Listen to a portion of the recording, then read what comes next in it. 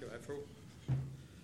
Now, I hope that we have a sermon on the screen from Tim. And on Sunday, I think it was last week, he said we should know something about All Hallows Tide. So I'm not quite sure where he's going. Well, good morning to you, our Wednesday congregation. Sorry I can't be with you in person today. I'm over at the National Bishops' meeting, which is held twice a year, and this particular meeting is held in Ballarat.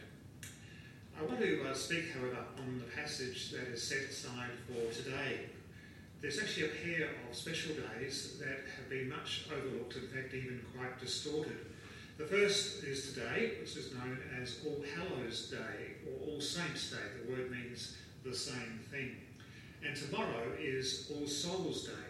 And together they are a way of remembering that we are part of something much, much bigger than ourselves. We are part of a great company of God's people, past, present, and will continue into the future, the people with a future. All Hallows Day has been somewhat subverted by the popularity of All Hallows Eve, otherwise known as Halloween. And Halloween is largely now a secular celebration which brings into all sorts of commercial fantasies and different aspects to it. And it is so carried away various different traditions of folklore, especially coming out of North America and parts of Europe, but it is certainly on our own doorstep as well. What I do want to talk about is the underlying Christian notion that underlies actually Halloween, although not so much Halloween as it's presently practiced, but as it does feature in our church calendar. All Hallows Day, All Saints Day, traditionally, when it first appeared in about the 3rd or 4th century, was a time to remember Christian martyrs, those who were losing their life for the faith that they professed. That strikes me as particularly relevant in our own day and age, as the rate of persecution against Christian churches in various parts of the world, in Africa, in the Middle East, in a number of different continents.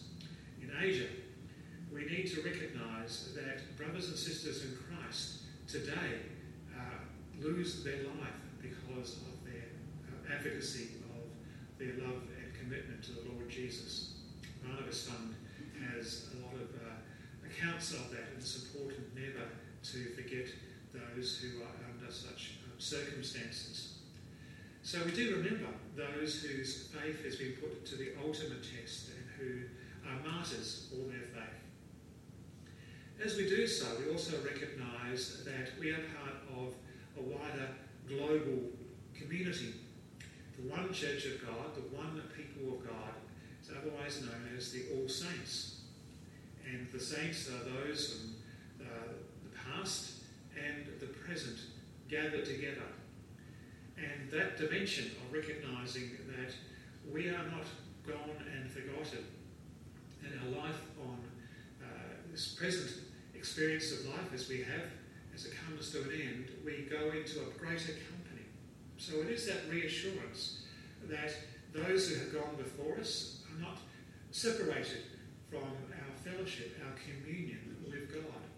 Indeed, our hope is that one day that we will indeed go and be reunited with those who have gone before us. And that leads us to the other aspect which is drawn up in the observance of All Souls Day, which is tomorrow. And in our liturgical calendar, sometimes All Souls has not quite the same profile as All Saints do, but Anglicans do observe both all saints, all God's people, all believers, past and present, no matter where we are in the world or in time. And All Souls, which is more particularly focused on remembering those who have gone before us, the departed, the faithful departed, those who have trusted in the Lord Jesus and now rest in Him. Now, we don't know exactly what the state of those who have died as believers. There's various images that are used. The image of being asleep probably is mainly a euphemism, just a way of saying that someone has died. It doesn't necessarily mean that it's a literal sleep, though we don't know one way or the other. But what we do know is that for all those who have died in their trust in the Lord, they have been drawn into the immediate presence of Jesus. Far from being removed and being separated off, they are, those who have gone before us, the faithful departed, are in some state of well-being, of peace, of rest in the presence of the Lord Jesus. And that is an enormous comfort. We don't pray for the faithful departed as though our prayers could change their status. We don't affirm notions of purgatory as such. That doesn't appear in the Bible as we accept it. But we recognise that those who trust in the Lord are gone before us, and there will be a time when we will be reunited. But more than that, there will be a time when we all together join into the fullness of the kingdom of God. The kingdom where God's will that is done in heaven shall so transform life on earth that the two shall become. Heaven shall become the reality of the earth. Now, we glimpse that, we have touches of it, but we've yet to experience the fullness of that new creation.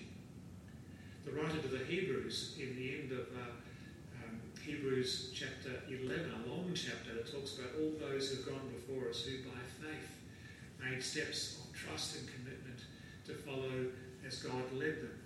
And for those in the New Testament, for those whose faith and trust is placed in Jesus, the author and pioneer, we seek to follow where he is led before us. We're told that they have been told to wait. They can't run ahead into the full party. That their task, they're put in a space where they wait for the rest of us to catch up, the rest of God's people, including those who are yet to come. Who knows that day and hour? We don't know. So the Bible readings that we have touched on that assurance that through God's grace we are invited into this company. In fact, it isn't some anonymous company. It's a place where we are known by name, every name. Indeed, we're called children of God, for that is who we are, the writer in 1 John has said in our first reading. And that's a great comfort, that as we remember names that are near and dear to us, names that we never want to forget, names that we honour and we thank God for, we recognise that not only do we name names and remember and give thanks to God, we also take great comfort in the knowledge that those, not just the names, but all beings that are behind those names, the reality behind those names, are in the presence of God and known by name. They have found their heavenly home and resting place. And our hope and our trust, and even more importantly, God's promise, is that in his time we will be drawn into their company, into the company of all the saints. We can look at the second reading from Matthew 5, the well-known passage of the Beatitudes. Blessed are in the various lists, and we are familiar with them. It both gives the promise, God's assurance, that those who suffer and struggle, and even those who are persecuted, they shall receive great reward in the heavens. But the word blessed is a word to say that God recognises and sees and will uphold all those people. So the blessed are isn't a sort of a magical term, but it's a promise and assurance that God sees, hears, responds, and embraces all those who are the people of the kingdom. So we have much to celebrate through the themes of All Hallows, All Saints, and the assurance that we're part of this great heavenly company, the great heavenly family of God. But also we have place to pause and to honour and to name those faithful departed who have gone before us, thanking God, but recognising recognising the hope that we share together of being reunited into the fullness of the kingdom.